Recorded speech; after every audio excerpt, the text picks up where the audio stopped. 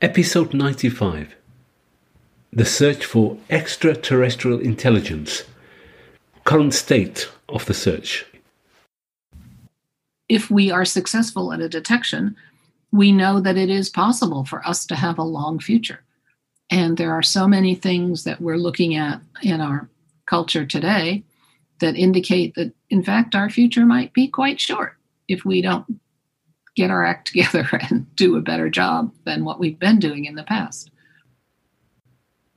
Hello and welcome to AstroTalk UK. ATUK is a not-for-profit podcast produced by me, Gurbir Singh, amateur astronomer and writer based in the UK. I produce this podcast for my own education and share it as a free educational resource with anyone who has an interest. ATUK has no subscribers, ads, and you do not need to log in. For more information, please see the About page at www.astrotalkuk.org. The Earth is one ordinary planet of many orbiting one typical sun of many in an unremarkable galaxy, the Milky Way, one of the countless numbers in an ever-expanding universe. Since the beginning of human civilization, people have looked up at the night sky and wondered, are we alone? Science and technology of the 20th century has made it for the first time possible to try to address that question. So, how are we doing? Telescopes on Earth and in space have revealed what we knew deep inside to be true.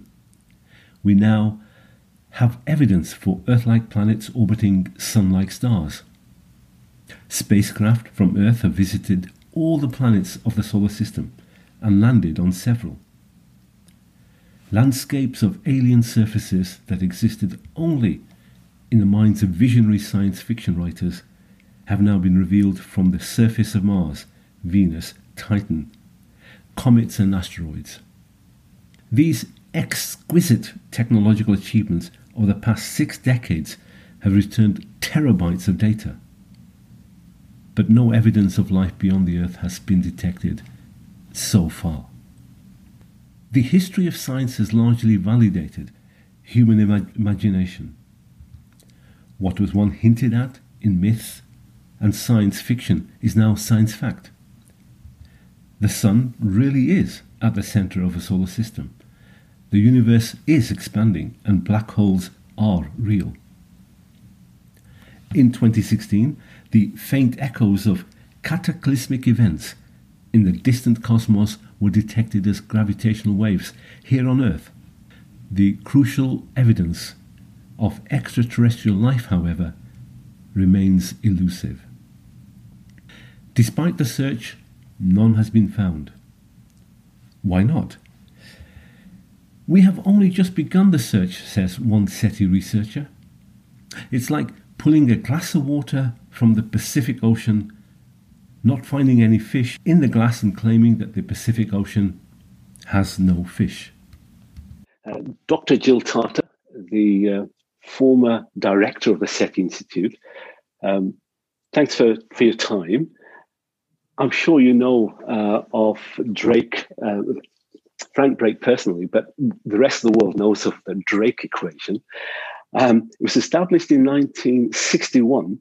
And if you can summarize what it is and then tell us what the progress is in terms of what the solutions were about then and what they are now.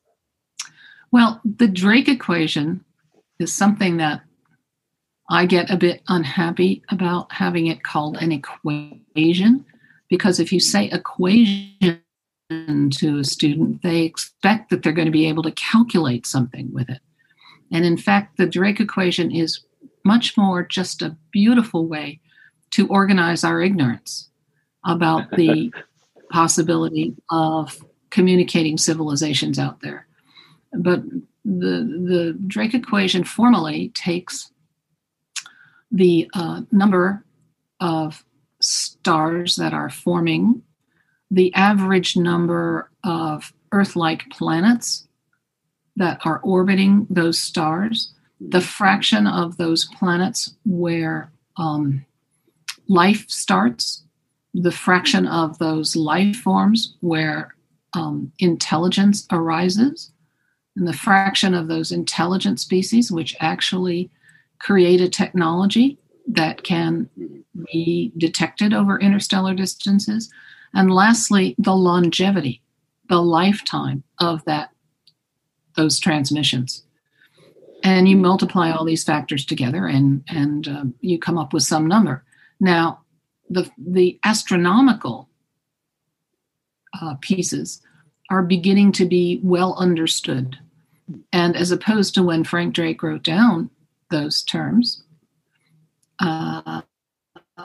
we now know that there are more planets than stars in the Milky Way galaxy, that all stars have at least one planet, and probably 10 or 20% of them are Earth-like planets in reasonable distance from their star to perhaps support life. But once you get to the factors like what fraction of those worlds actually does life start, that's some folks in the UK have written a paper saying that that's really the most unknown factor. And if you go through the literature at what people have guessed, you can find 120 orders of magnitude discrepancy in whether people think life is inevitable or very, very rare. And then, of course, when you get to the last term, the longevity, we have no idea what the average longevity of a distant technology might be. But for me, that's the reason to work on SETI.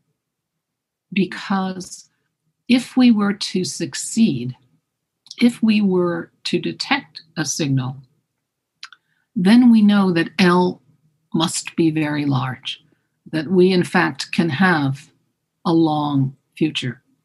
Because you will, to detect a signal, the two technologies have to be close together, close in space, but also co-temporal, overlapping in time.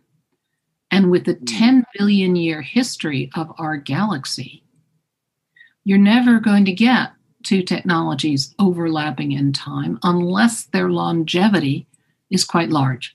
And that's large on a cosmic scale, not just a human lifetime scale. And so when you turn that around and say, and if we are successful at a detection, we know that it is possible for us to have a long future. And there are so many things that we're looking at in our culture today that indicate that, in fact, our future might be quite short if we don't get our act together and do a better job than what we've been doing in the past. And that is a very profound age-old question. So specifically, in terms of the technological developments since the early 1960s, there are now instruments in space looking for planets. There are some very high-resolution telescopes, radio, and as well as optical telescopes that detect signals from very far away. So we're now a bit closer to understanding the number of planets that a star might have, where within the habitable zone those planets might lie. What do you see as the next technological step? Would it be, for example, the James Webb Telescope that might help refine the data towards understanding the answers to that question of the probability of finding life within this galaxy at least? Okay, so exoplanets have been a big game changer in the past few decades, but there's been another one, and that's extremophiles.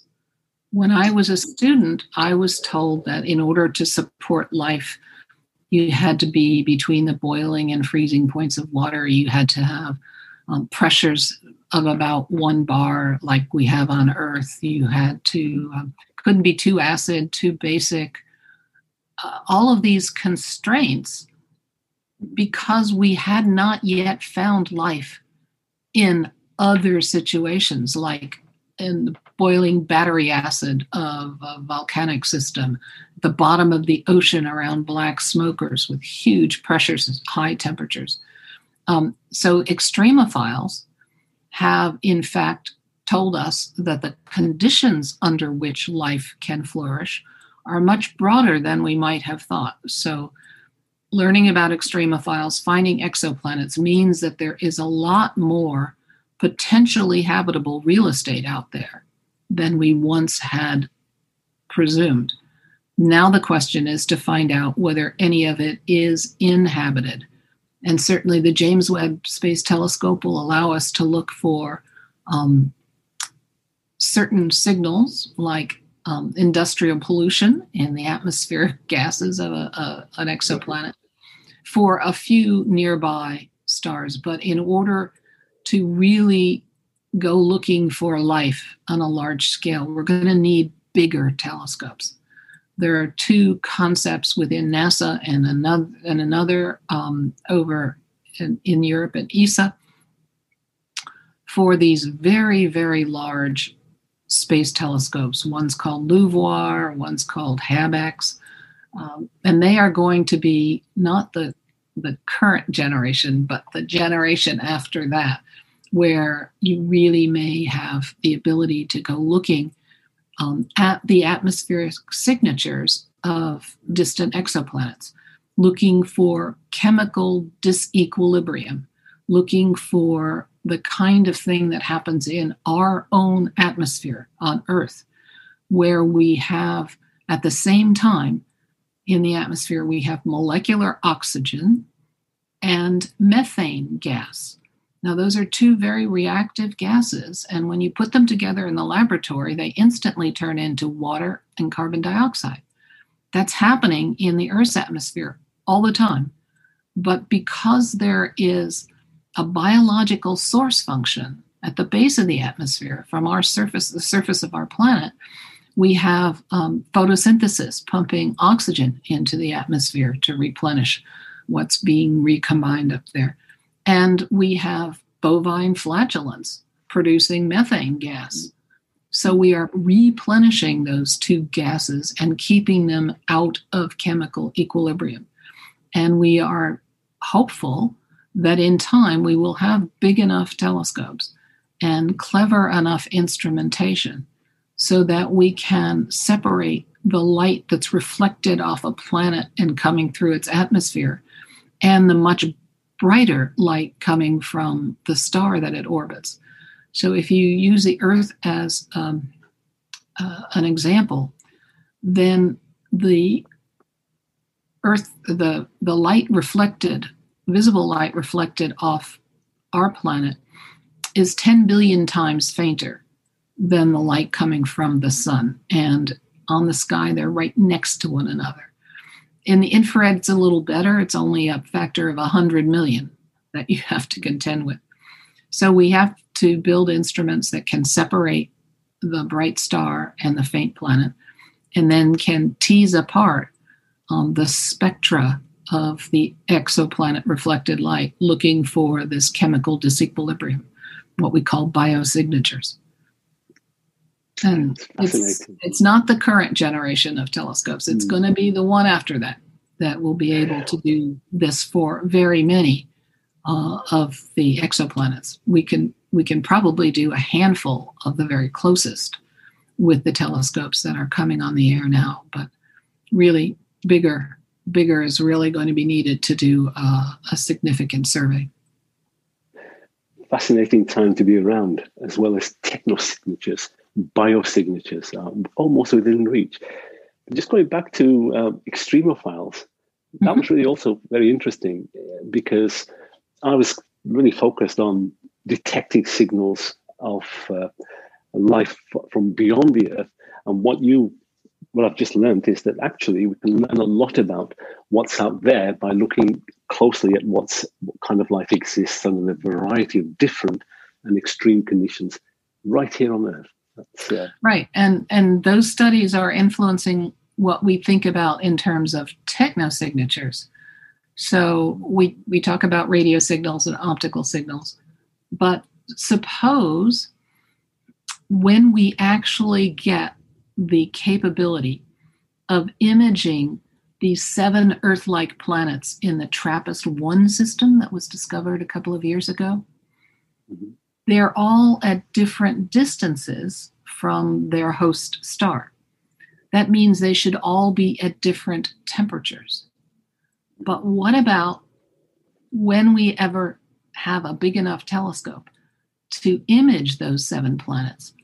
Suppose that we find out that they're all the same, right? That might be a pretty potent technical signatures.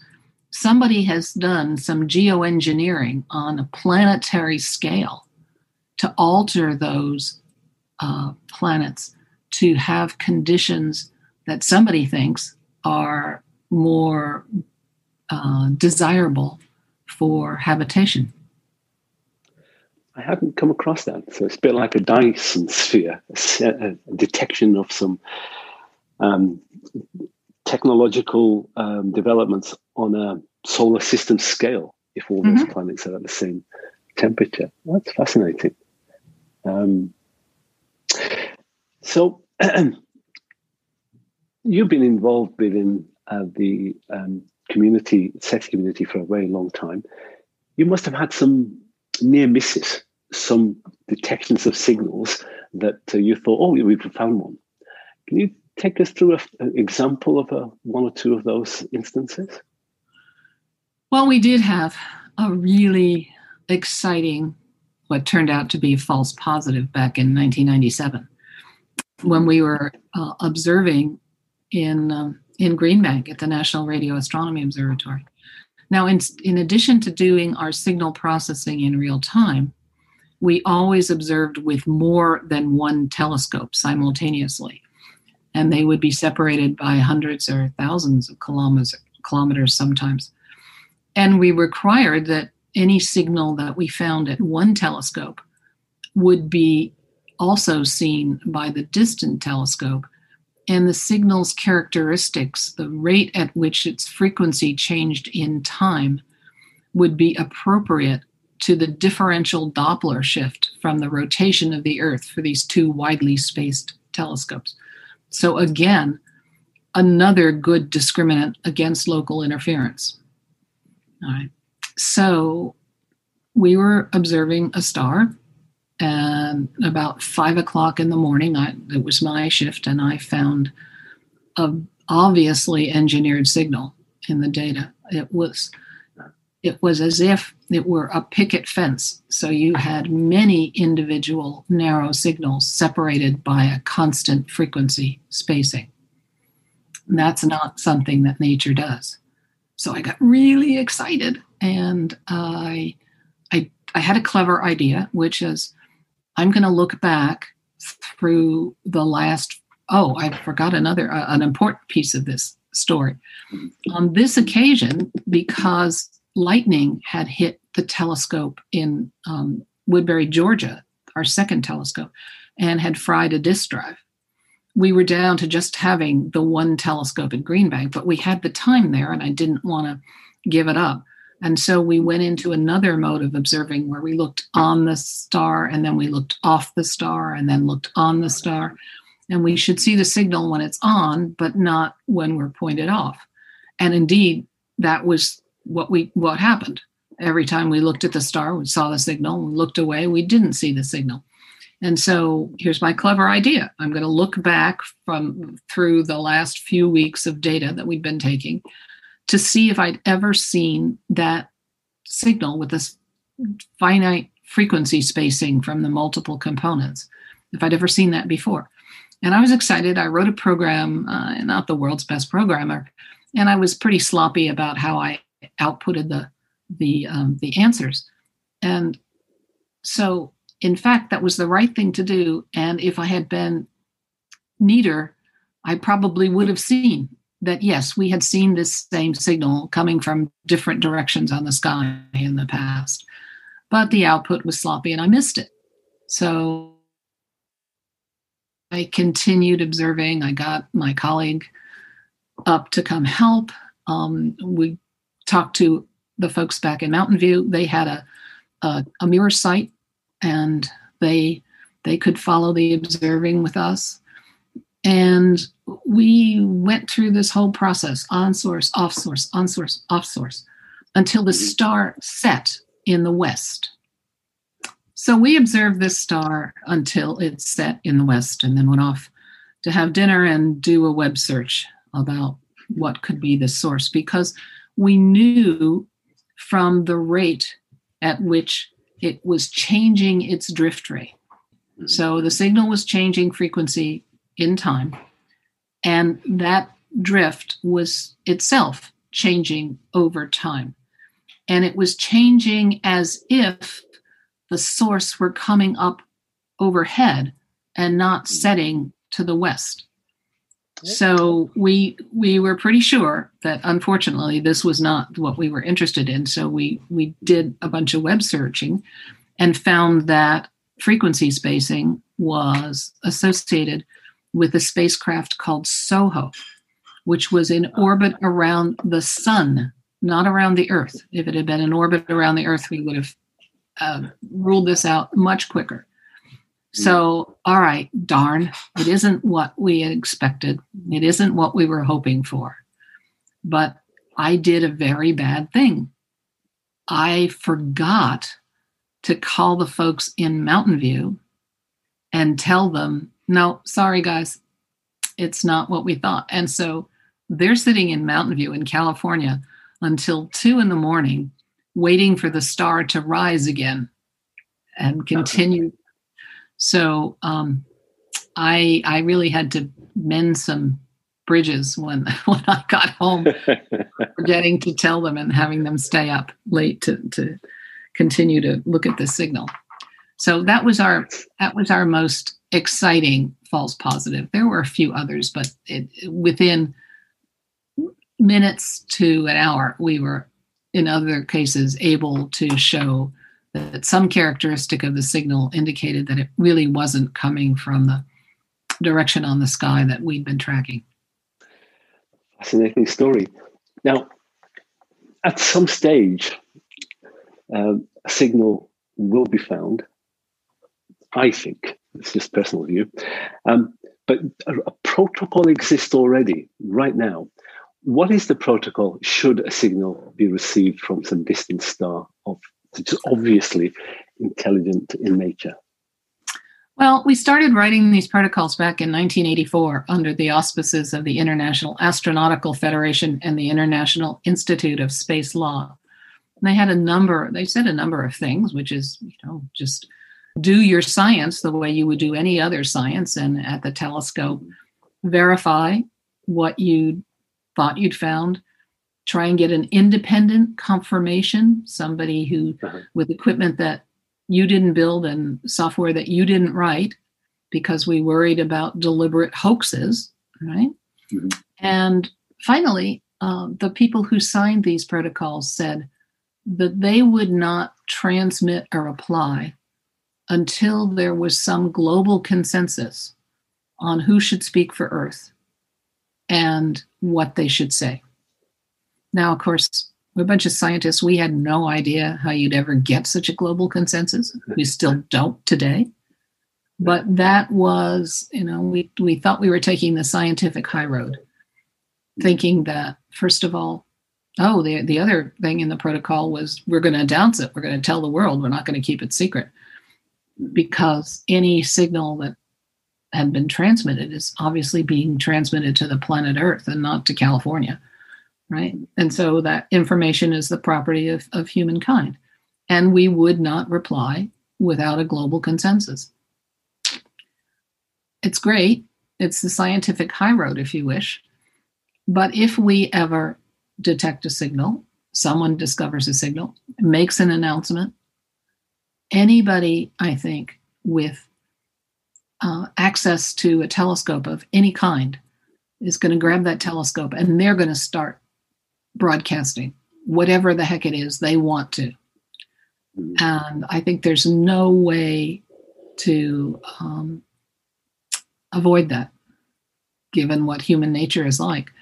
And I remember talking about this with Freeman Dyson once, and Freeman just chuckled and he said, "Come on, Jill, that cacophony of uncoordinated multiple transmissions is probably the best characteristic of humans on the planet that you could have. Mm-hmm. You know, it indicates who we are. And Freeman Dyson was a very unique character, as so many people who do this kind of work are. You did mention the two organizations, the International Institute for Space Law and the International Aeronautical Union. Federation. Both are international. Thank you. And both are international in nature. So was this protocol, or is this protocol, to some level accepted internationally around the globe? Well, researchers who are working in this field most of them have voluntarily, signed on to this protocol. And there has been a standing committee at the International Academy of Astronautics for many, many, many decades.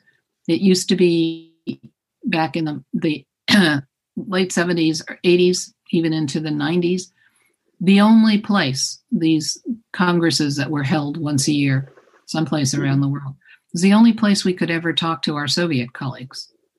And we actually undertook this protocol with a provision that the detection of a signal should be announced to the world as a way of trying to give them some backup, so that they might have a way of pushing back on any attempt to keep the discovery quiet. So SETI has long been a part of that institution. It doesn't mean that it hasn't had to reform itself many times to keep relevant and to go along with whatever new structure that the International Academy of Astronautics has. But it is international, and we hold every year at the annual Congress, we usually have 2 sessions on SETI. One session on the technology and the searches and what's happening, and a second session on the societal aspects of the detection of such a signal. So that's been a home for us for a long time. So let me ask you about that societal impact. So if and when there is a detection shown to be a valid and repeatable detection of an intelligent signal from Earth, extraterrestrial intelligence, what does it mean to us? What should it mean to us in a societal context? Is it a big deal?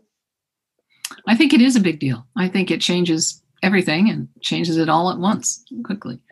I worry that it gives us potentially another have and have not situation, because unless the signal is near the poles so that it's visible 24 hours a day, then you're going to have nation states and entities which have a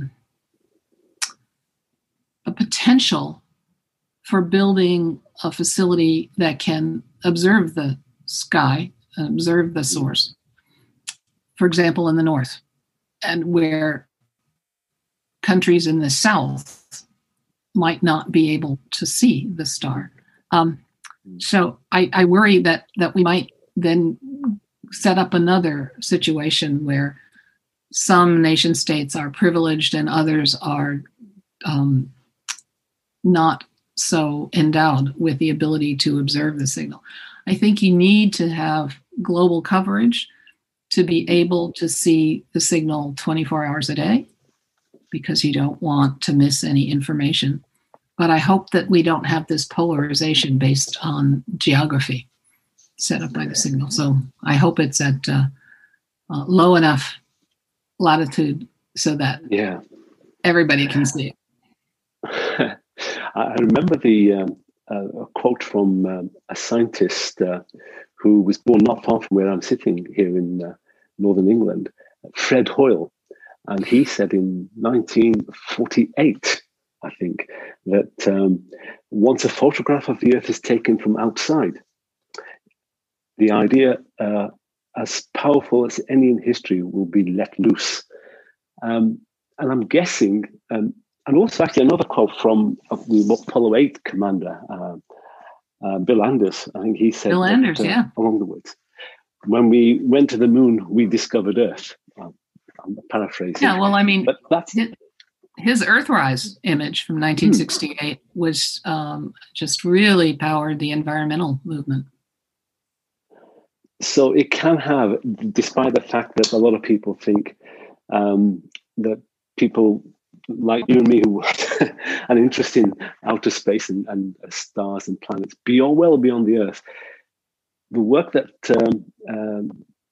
we do there does have some real down-to-earth, everyday effects on the way we see each other and the way we relate to each other.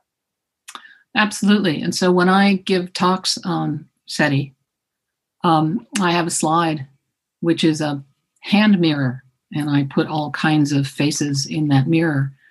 And I tell the audience that working on this project and talking to them about this project is like holding up a mirror to all of us on Earth and saying, look, see, in that mirror, when compared to something that evolved somewhere else independently, we're all the same.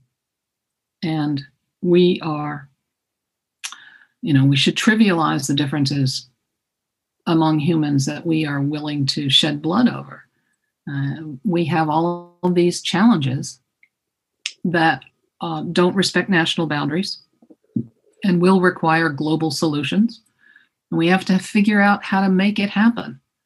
And so I like to give people a homework assignment and suggest that when they leave the lecture, they go back to their devices and they alter the profiles, what they say about themselves, so that the first thing they say is that they are an earthling. And then I challenge them to start acting that way.